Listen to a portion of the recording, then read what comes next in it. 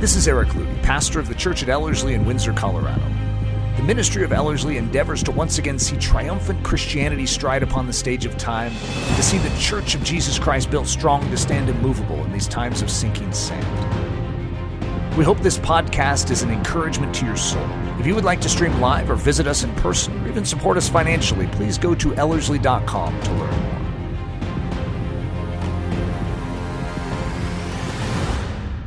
This message, I think, has been rehearsed many times. I've given it in so many different ways, and if you were to ask me why I keep returning to this theme, I would say either it's because my own personal life needs it so desperately, or it's because I have a conviction that the body of Christ needs to understand this.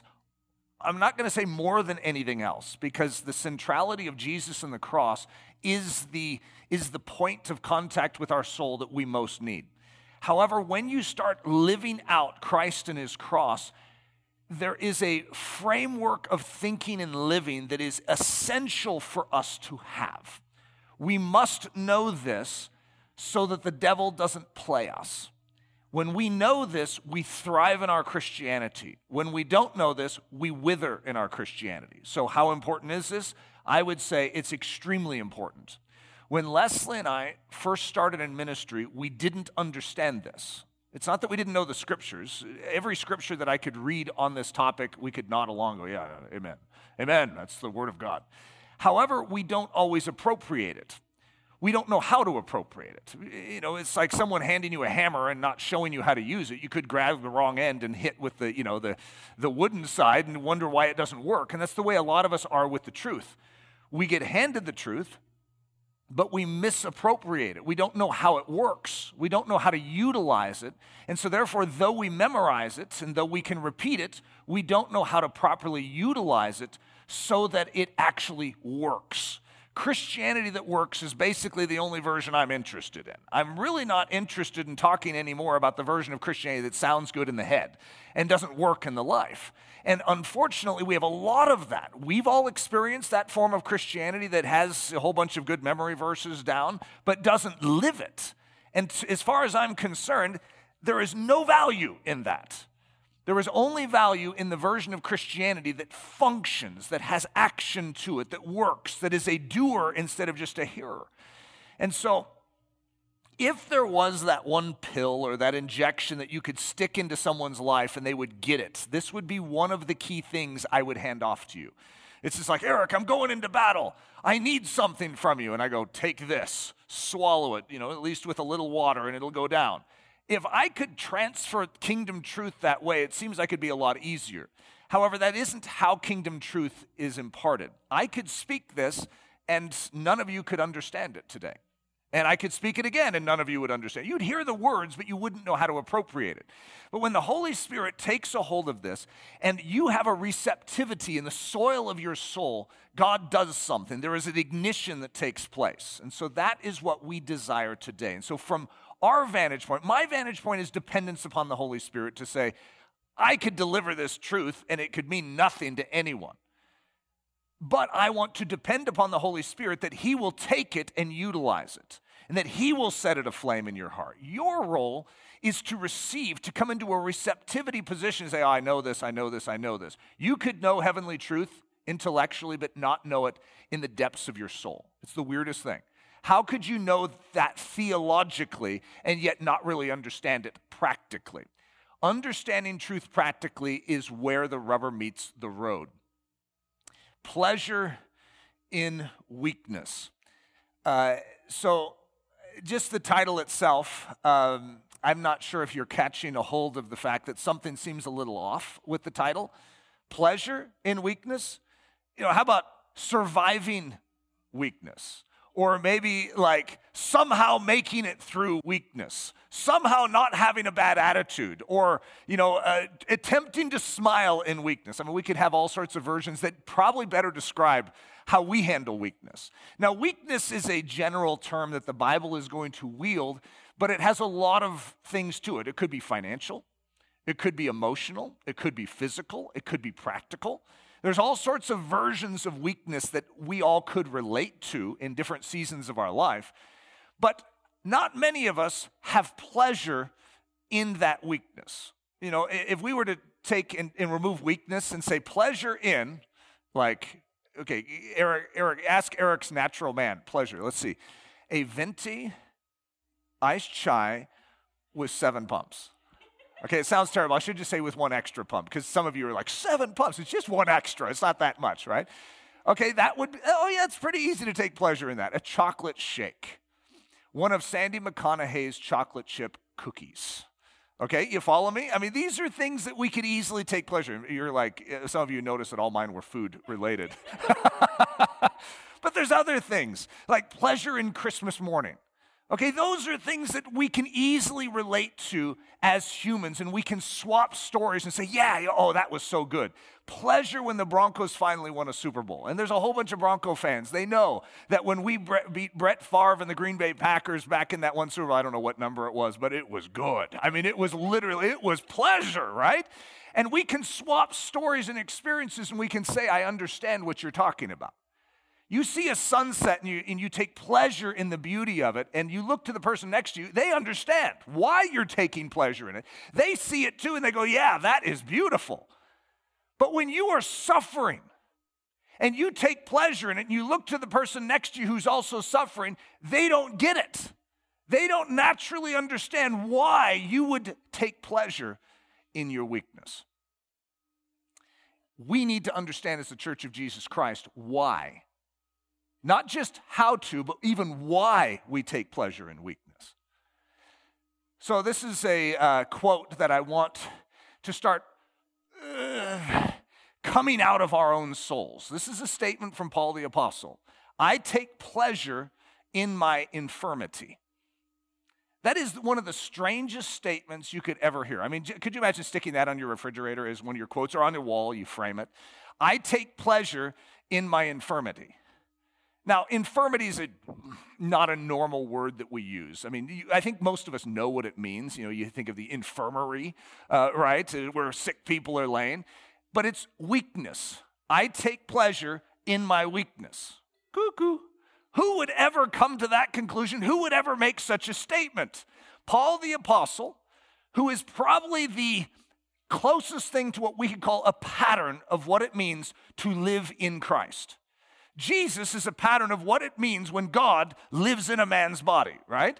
But then Paul the Apostle is a picture of what it looks like when Jesus moves in and lives inside of a man's body. What is this? This thing that has happened at the cross and the resurrection and the impartation of the Holy Spirit. What does it look like? We look at Paul the Apostle, and he says, follow me as I follow Christ. He makes it very clear that what we have seen and heard in him we are to do. So he even himself is going to say, you have me as a pattern. Look at that quote. How about that quote as a pattern for our soul? I take pleasure in my infirmity. So 2 Corinthians 12:10, contextually, we are in this thing, most people know it as the thorn in the flesh. And it's a very unique little passage of Scripture that people stumble over all the time, right? It's a strange one, granted. Paul is going to say, I take pleasure in infirmities, which is translated in most translations as in weaknesses, in reproaches, which is translated in other translations as insults, that probably makes more sense to us, in needs, in persecutions, in distresses. I take pleasure. It's not just I'm willing to endure, I'm willing to somehow make it through this. I take pleasure. That is a very, very active state of the soul to choose. I take pleasure in Christmas morning, right? We all understand that. You are choosing, even as you go into it, I'm going to have fun in this. Oh, I'm going to really enjoy this. When you sit down, I don't know how many of you are like this, because I'm a coffee shop sort of character. There's different people that hate coffee shops, like Leslie. Well, how could you not like a coffee shop? It has the music going in the background, and it has like all this buzz around, and she's like, I can't work here. I need that to work. It is the strangest thing. You get a little buzz around me, like people just moving around and, moving chairs and big glass windows over here. And there's something about the venti iced chai with 7 pumps sitting right there. If it's sitting right there, I work better, And I might even forget to drink it, but if it's there, the little buzz and the music, I hate Starbucks music, right? But I don't listen to it. It's just making in the background. It's like Charlie Brown, teacher noise. I don't hear it, right? So I can work there. Leslie's like, how do you do that? But for me, I take pleasure in that. Once I sit down and I have my computer open and the venti iced chai is sitting there, it's like I'm in my groove. We can understand that, but it's a soul condition. I am choosing. I delight in this. Could you imagine approaching, and let me give you the list again, infirmities or weaknesses, reproaches, insults, needs, persecutions, distresses with that same attitude? Opening your computer, iced chai there, I'm in my groove. This is what I'm built for. This is what I have grace for. This is when the Spirit of God shines in and through my life.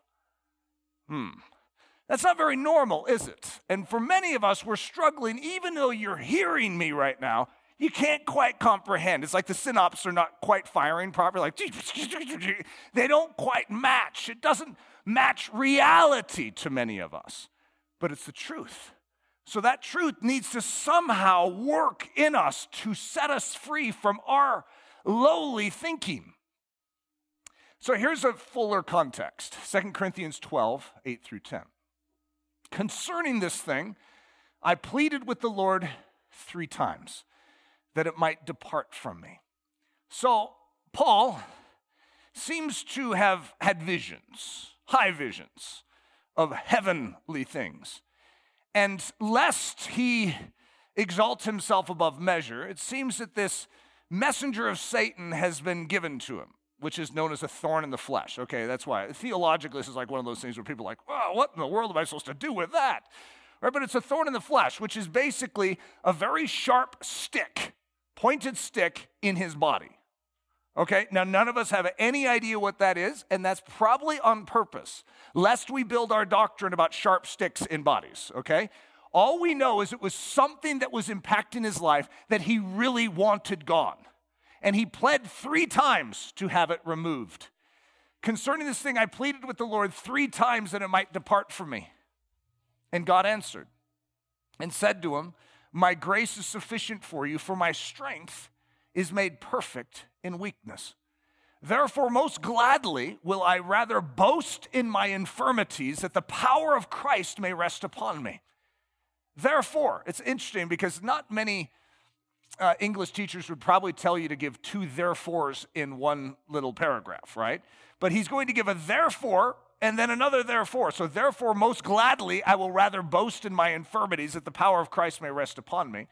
Therefore, here's our statement. I take pleasure in infirmities, in reproaches, in needs, in persecutions, in distresses, for Christ's sake. For when I am weak, then I am strong. Now, we're all hearing the words, but how in the world, if you're weak, could you then be strong? Okay, you have to admit, if we're just looking at this, just like dissecting it out on a table, and we're like taking its parts. So, Paul, you're weak. Then if you're weak, you can't be strong. That doesn't make any sense. If you're weak, you're weak. So therefore, when I'm weak, I'm weak. That would make sense to us. When I'm sick, I'm sick. That would make sense to us. When I'm distressed, I'm distressed. That would make sense to us. It's not when I'm distressed, I'm happy. That doesn't make sense. When I'm weak, I'm strong. That doesn't make sense. Or does it? You see, there is a mind behind this that we need to step into. We have to forsake our previous thinking and recognize that God thinks at a higher level. He functions at a higher level. He wants to elevate our life. He's like, you're stuck down in the zone down there, the human zone. Everyone behaves that way. I want you to enter into my thinking, my living, my reasoning. This is an opportunity for you. This is the greatest thing. This is better than opening your computer and having a venti iced chai with an extra pump in it. This is better, Eric. This is better than Christmas morning. Is it better than a chocolate shake? Yes. Is it better than one of Sandy McConaughey's chocolate chip cookies? Yes. Weakness is better. Distresses are better. Persecutions are better. And God leans in and he says, Eric, I'm going to speak bluntly to your soul right now. The answer is yes. Do you trust me? Will you allow me to teach you what I mean by that? And that's the same for all of us. Even though we're in the fog zone right now, we hear the words, but we don't fully understand the words. It's sort of like, take me by the hand. I want to walk you through something. If you get this, it changes your life. 2 Corinthians 12:10. Obviously, we just read this. For when I am weak, then I am strong. So now, one of the ways to help understand this is to stick the word human or humanly, an adverb, in front of weak. For when I am humanly weak, and then let's stick heavenly in front of strong. For when I am humanly weak, then I am heavenly strong. And there is nothing better than being heavenly strong. Being heavenly strong is greater. Like if you had the opportunity for heavenly strength and God said, but you need to be humanly weak to get it, you would say, absolutely. I mean, that's a no-brainer right there. So you're saying all I need to be is humanly weak, but I get the heavenly strength? Yeah. Well, sure. I take pleasure in my human weakness because it's opening the door to my heavenly strength. Absolutely is my answer. The biblical principle of weakness.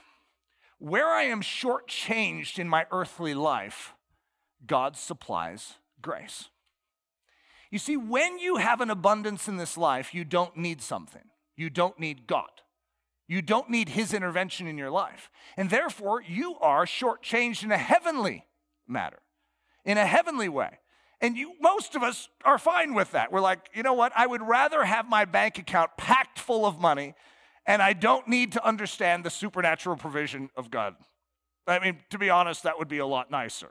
And any of you, like I saw Mike laugh at that, any of us that run a ministry, we struggle with that one. It's like, Lord, I take pleasure in my empty bank account, for it is strengthening me and showing your great grandeur to the world. But at the same time, if God came up to us and said, would you like a full bank account, maybe for a couple of years, I just stock it full, yes, would be our quick answer. We'd probably answer quicker than we should without asking God what He thinks, right? Because there's a propensity and a desire for earthly strength, for earthly stability, and we're suckers for it. And as a result, we fail to discover the greater pleasure, the greater supply. There is something so much better than earthly satisfaction. However, you sometimes have to forsake the earthly, and you have to become weak in the earthly to taste what God wants to give us. Jackie Pullinger, this is a quote I've given many times because it so impacted my life. This is what started me on this journey, actually. Missionary to Hong Kong, Jackie, she went over there when she was like 17, 18, 19. No ticket home, just shows up in the walled city of Hong Kong at the time. I can't speak to how it is now. Was so decadent, was so depraved that even the police would not enter into it. And this young girl steps in, and she lives there for like 40 years and transforms it. It's an extraordinary story, right? She has this little apartment in the walled city. And every night she isn't able to sleep in her own bed because she has all these heroin addicts that are coming off of heroin, just like 20 of them in her room every night. It's just like this massive hospital, basically, that she's creating with her life spiritually. And so these people, she's praying over them as they're giving their life to Christ, but they have massive addictions. And she's walking them through this. It's like the life you would not choose, okay? If we were all looking at a life, it's like my life here in America, my life in the walled city of Hong Kong. And she comes back and she's speaking. One of the things she was struggling with, you could even hear it in her voice when she came back to speak to fat, happy Americans. She was really struggling. You could tell she almost wanted to get mad at all of us. And she makes this statement. It was a very sharp statement. And it was this. It's been on the screen this whole time. You may have your own bed, but I know God's grace. I still remember this. I was painting a room when I was listening to these audio cassettes of this conference that she came to America and gave, years before I even listened to it. And I remember I would just sort of, rewind, listen to it. It's like, what? why is it that in my natural man, I really want my own bed? But when she says that, she's indicating that she has something superior to what I have. I'm not exactly sure that I want to find it, but I'm intrigued enough to lean in and go, what is that, Lord? I didn't even understand what grace was at the time. What is that? That she knows God's grace? Do we know God's grace? Because if we are satisfied, if we have every one of our needs met, we don't have need of God's grace. But where there is weakness, God's grace cascades in. And so as a result, it's like, wait a minute. So you're saying if I have weakness, I get more grace? That's right. But you have to know how important grace is to really understand why you would rejoice when you start getting it. So here's a quote from our soul. But I would rather just have earthly strength than you don't understand the power, beauty, and wonder of grace. Once you begin to taste grace, you recognize that Jackie Pullinger is right.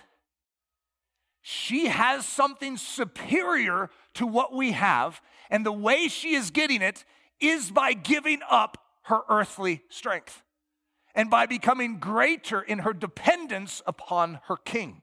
And as she gives up earthly strength and she accepts earthly weakness, she is getting a supply of something beyond what most of us in this room probably maybe have ever tasted. The question is, are we intrigued enough to lean in and understand not just what Jackie Pullinger says, but what Paul says? Paul is the one that took the lead on this 2,000 years ago. He's saying, guys, there's a better way to live. There's a superior pleasure. The question is, do you really want it? So I'm going to go through 3 losses that I've experienced in the past month and a half. And I know many of you have walked through this too. There's some of you that are on the Ellerslie team, and you know what it's like to lose the McConaughey's. Here, the McConaughey's have been here since the beginning of Ellerslie. And I was given a series this fall called Daring to Do with Stanley Dale. And they had just returned from Belize. You know, and I keep wondering, should I not have given the series Daring to Do with Stanley Dale? Because God spoke to them in and through. This is about the subtitle of the series was The Unreached Will Not Reach Themselves. The unreached can't reach themselves. And they were so stirred, their missionary fervor was stirred up, and the next thing you know, they're feeling called to full-time work in Belize. It's like, boy, did I blow that one, right? No, I didn't, but the loss of someone that close. I mean, Sandy's been my executive assistant for 12, 13 years. And she's not just a professional in my life that helps me. She's one of my closest friends. And she knows me. It's one of those things, like she knows when I walk in almost what I need. When I would get done with a sermon, she comes up to me with a little breath mint, which I don't know if that was because she could smell it across the room. And she would give me water. It was just like someone other than just my wife and my mom that just is very aware of my life and needs. And that ministers at a very deep level to you, and sometimes you don't fully understand the value of it until it's lifted out and it goes to Belize full time. That was a big loss in my life, and I'm going to call it a practical weakness. I can't tell you how many times I turn to Sandy and I go, Sandy, could you make sure that person gets a response back? Could you send a thank you note to this person? Could you send a gift to this person? Could you get this in the mail? Could you print this off for me? And now suddenly I'm like, I'm looking around. Every single other member of our staff is like totally maxed out, looking to point fingers elsewhere too. I don't know how to get anything done all of a sudden. How do I do that without Sandy? Eric suddenly is experiencing some weakness. The next one, December 26th. I know probably all of you in here know that my father passed away.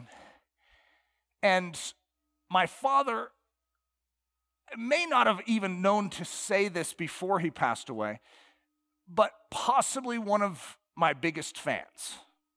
Okay, to the point where I almost didn't see it because to me, he almost seemed blindly supportive. Like it didn't matter what I did. He was like, Eric's great. Oh yeah, Eric, did you see what Eric did? Oh, Eric's books are the best books. Oh, when Eric speaks, he's the best speaker. It's just like so biased. Just like when I was in high school sports, like put in Eric, Eric's your best player. It's like no matter what I do, Eric is great, right? And you don't realize how much that undergirds you in a world that is criticizing you until it's gone. And I don't have my dad's bias anymore. I can remember his bias, but I can't just call him up and he's like, Eric, I'm just so proud of you. And in my mind, even as he would say it, I'm like, well, of course you are. You're just always biased. It doesn't matter what I do, Dad, you're gonna be supportive of me. Well, remove that, and suddenly you have what I'm gonna call an emotional weakness. You don't realize that until it's just gone. And so this is all happening within a month time for Eric. And after sort of criticizing and mocking and holding in contempt COVID-19 for the last 2 years, guess who finally decides to just try it out? And so in mid-January, I think it was somewhere, maybe it was earlier January, I'm sort of trying to block it out. But it was not a very pleasant process. I'm just going to say that. And I was so weak in and through that. I was so tired, and I mean, it was not a fun thing to go through. And I felt old. I don't know how many of you, when you hear about these people that are ending up in the hospital, and you're like, oh, all those old people really are affected by COVID. And then suddenly I'm like, am I one of those old people? I mean, my body was responding a lot slower. It usually just, shoves these things out. It's like, what is this? And so in this time period, I'm experiencing now, I'm going to call that physical weakness, loss of bodily strength, all in the same period of time. What am I enjoying? What does Eric have the opportunity for? To take pleasure in weakness.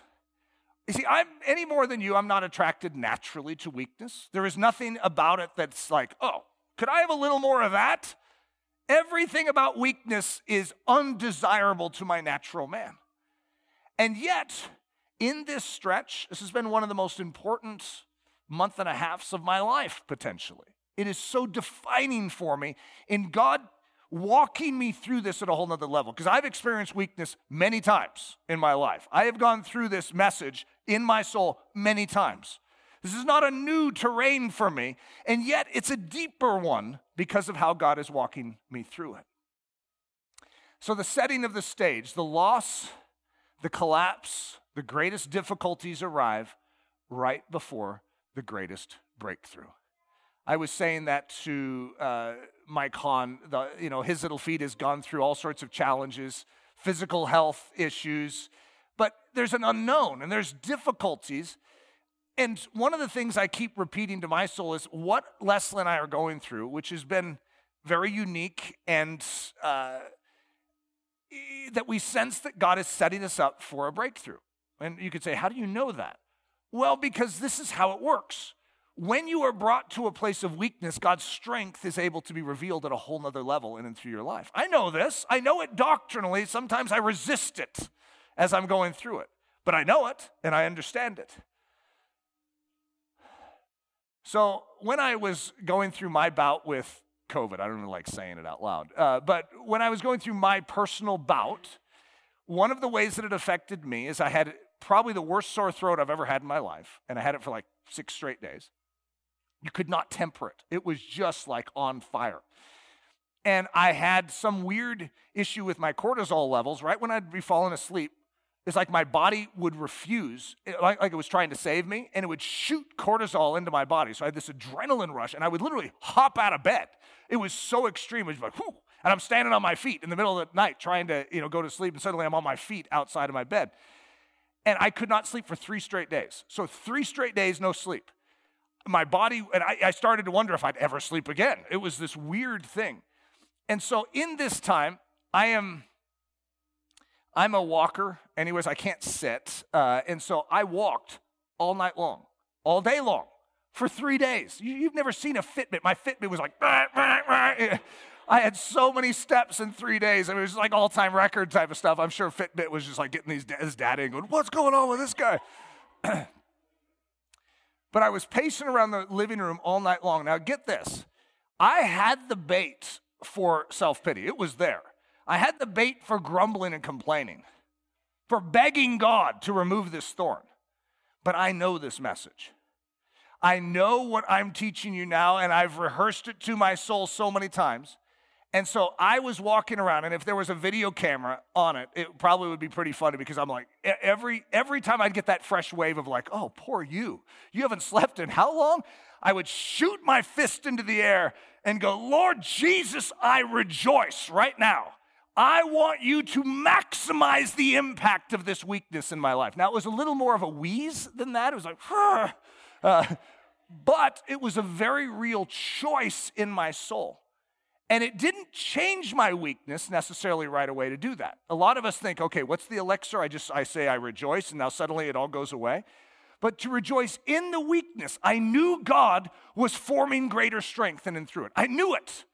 And as a result, I was choosing to take pleasure in this weakness. Not in COVID, in the weakness. Okay, still a little upset about COVID.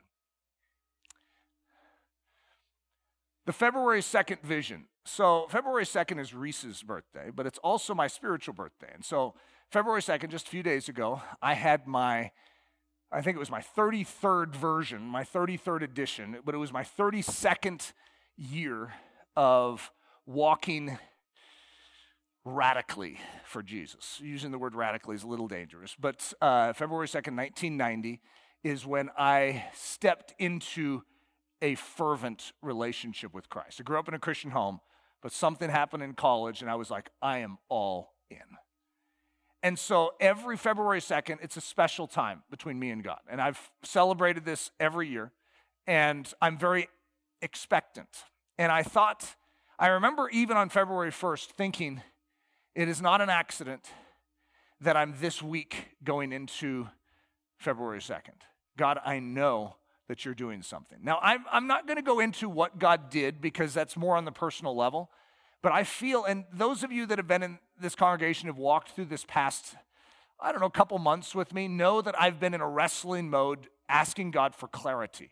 It's like, I know I'm doing Ellerslie, but God, how am I supposed to do it? I don't want to just presume I do the same thing. I sense that you're wanting to do something new and different, but I don't know what it is. And I don't like being in a fog bank. God, could you bring clarity to this? And this has been my wrestling match for the past while. And I feel like God has brought clarity. I feel like he has sharpened my understanding. And get this, it was in a season of weakness. That strength is beginning to come forth. When you have vision, boy, you get the growl on. When you don't have vision, it's hard to growl towards the future. It's like, watch out, devil, I'm coming, I think. I don't know how I'm going to get there. I don't know which way I'm going, but I'm coming for you. But when you start to get vision, it sharpens you, and it gets the growl going, the strength. Out of weakness, his strength is revealed. The events that shake us also shape us. So this is a statement I gave during my Daring to Do a Stanley Dale series this fall. And it was, I think, in the message, Daring to Die as Stanley Dale. So it's talking about Stanley Dale's martyrdom. Very powerful episode. But this quote, the events that shake us also shape us.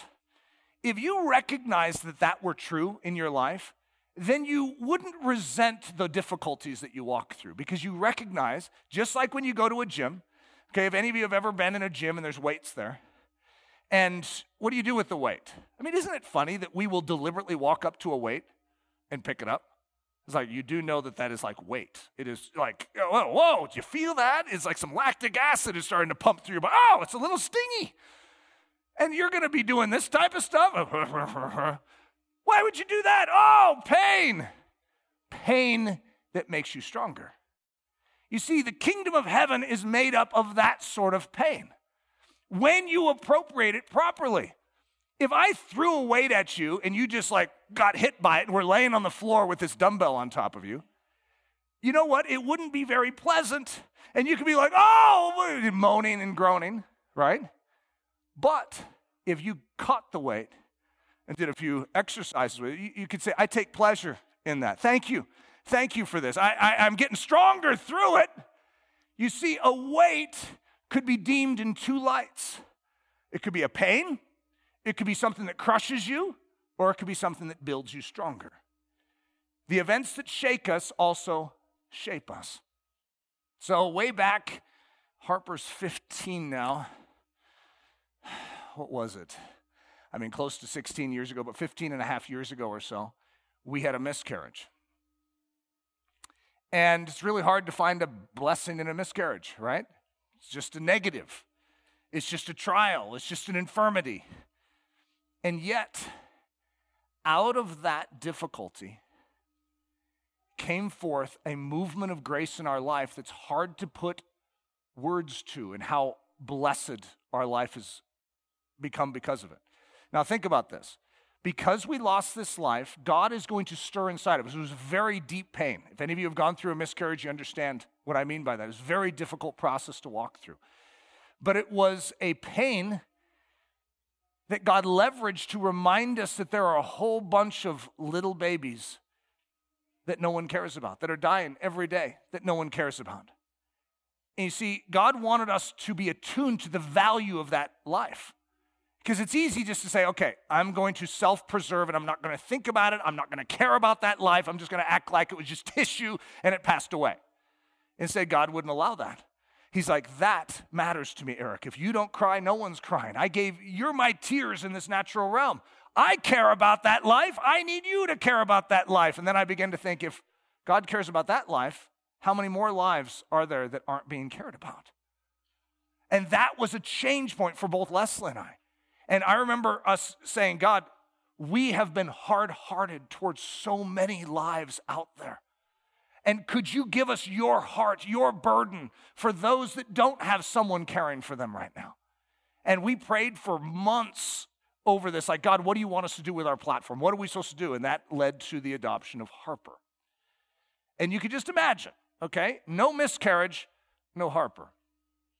Okay, we could ask Harper how she feels about that, right? But you ask Eric and Leslie about that, and you say, Eric, how do you feel about that miscarriage? Well, the miscarriage was devastating. But you know how I can see it? I can take pleasure in that challenge. Though, I'm not even going to say it came from God. It could have been a work of the devil to sabotage my life and try and destroy it. However, when I appropriate it and I allow the Holy Spirit to take even what could have been meant for evil in my life and do a flip with it and convert it, it becomes a triumph. And that miscarriage doesn't just lead to Harper, but it leads to Kipling. And it doesn't just lead to Kipling, it leads to Lily, and it leads to Reese. Think about how my life has been blessed out of that tragedy and out of that trauma. When you allow God to superintend your challenges and your weaknesses, He brings about great grace. The $6 million man, do you guys remember him? Yeah, it might age you and date you a little if you remember the Bionic Man, Steve Austin. Oh boy, I used to love it. I used to go in, I had this friend named Donnie, and we would make when he moved, it was like, and so we would go out and we'd lift up rocks, and we were like superheroes, right? And so there's something about it, but I was trying to think through an illustration that would best enunciate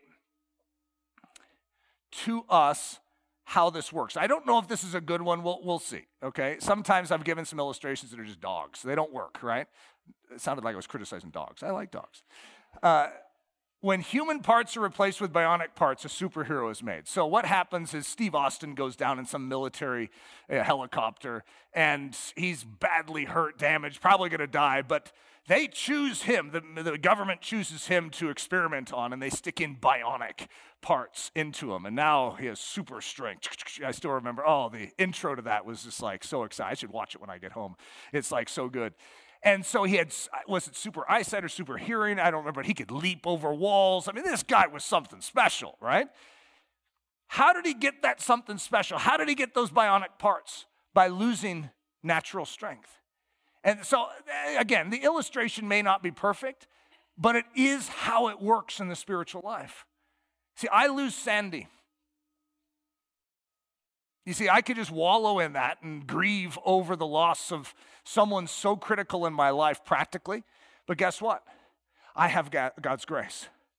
God knows my need practically. He knows what I need to do what I do. And so guess what? I'm going to get a bionic part. I'm going to get bionic practical help. Don't know how it's going to work, but God's going to do it because God knows what I need. if he's going to call my right arm to Belize, then he is going to supply me with something supernatural. I lost my dad. How do you make up for that? A bionic father. I have a heavenly Father that moves into a more intimate position in my life that I could not have if I had an earthly father.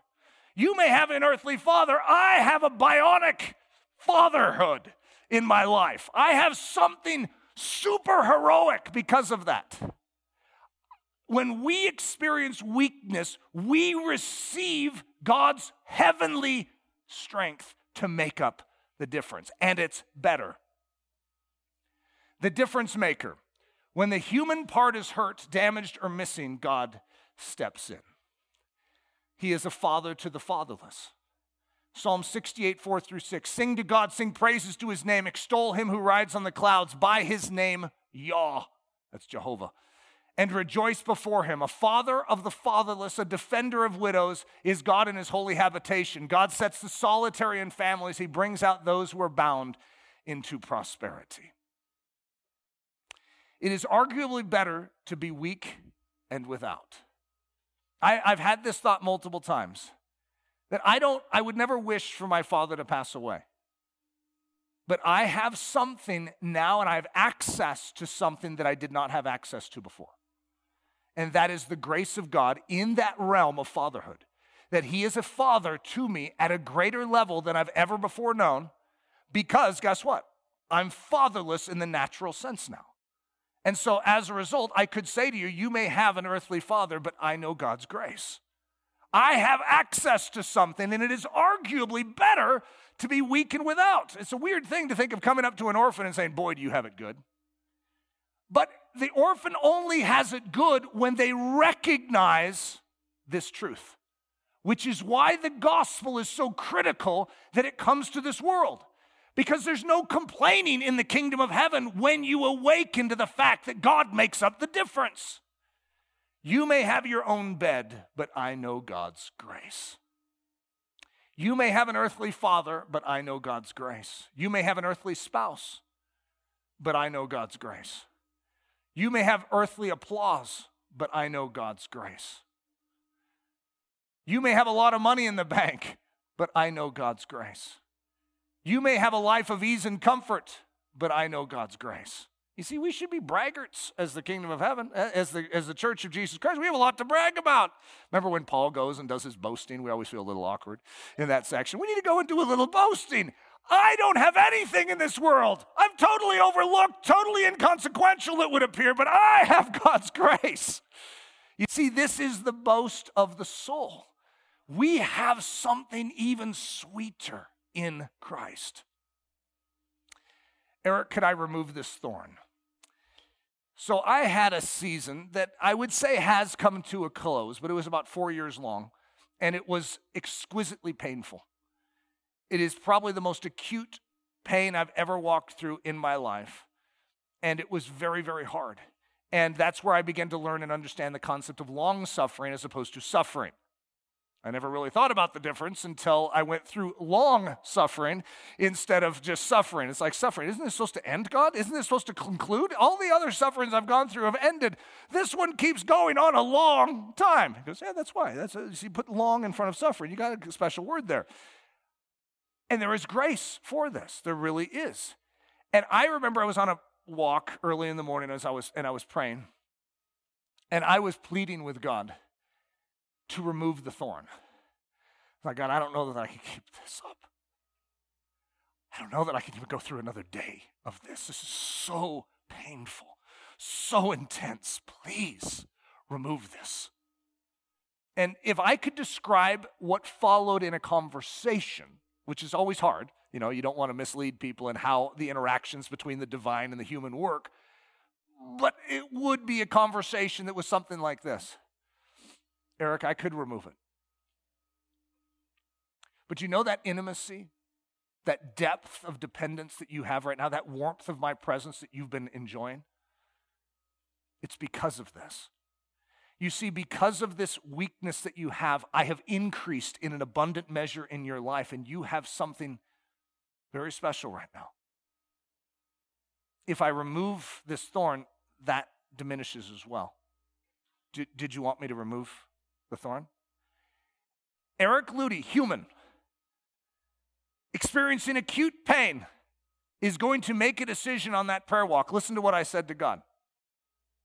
I would rather have the suffering continue and to maintain the precious intimacy I have with you.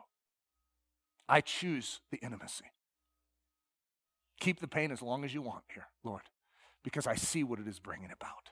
I take pleasure in my weakness. I made that decision.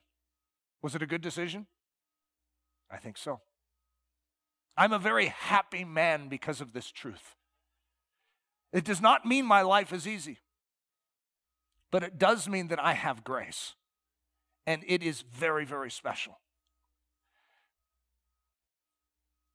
A merry heart works like a medicine, Proverbs 17:22. I believe I am made stronger in and through every challenge, therefore I take pleasure in all these challenges. So there's something that when I was in my couple-week stretch with COVID, and I was walking throughout the night, pacing, I was taking medicine. You see, merry heart translates as cheerful heart, translates as joyful heart. One translation even says laughter. Laughter works like a medicine. And so I decided that I was going to take my medicine. And I was going to constantly rejoice in and through that time. And I tell you what, here I am standing in front of you. I'm not worse for the wear, right? I'm healthy. I took my medicine. And I have a jubilance in my soul. I have a vision. I have a clarity. God has walked me through, even in this past month and a half, a lot of odd things that I wouldn't have anticipated, couldn't have forecasted. And yet, I'm stronger for it.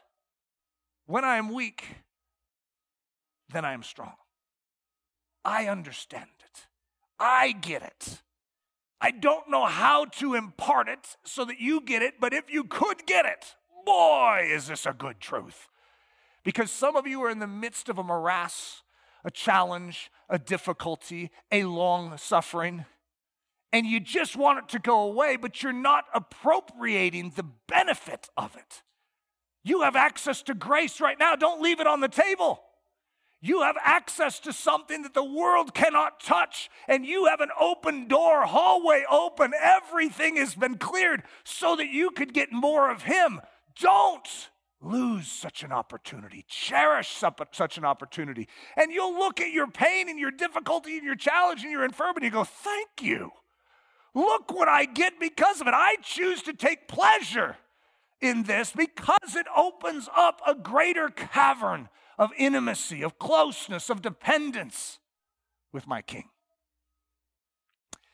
Father, I ask that you would work this message into our souls, that we would get it, that we, like Paul, could say, I take pleasure in my infirmities, in my weaknesses, in insults, in distresses and persecutions, in needs, for Christ's sake. For when I am weak, then I am strong. Lord, we thank you for your ways, which are so much higher than our ways. And we cherish this truth this morning. It's in the precious name we pray. Amen. This message was brought to you by the team at Ellerslie Discipleship Training. At Ellerslie, we are laboring to rouse the Church of Jesus Christ out of its lethargy and build brave-hearted Christians for such a time as this. Listen to our weekend message live at 9 a.m. on Sunday mornings, or join us for Daily Thunder Monday through Friday at 8:15 a.m. For more information, go to live.ellerslie.com. We invite you to visit us at the beautiful Ellerslie campus in Windsor, Colorado for a day, a week, or an entire season of gospel-centered spiritual training. Learn more at ellerslie.com. Thanks for listening.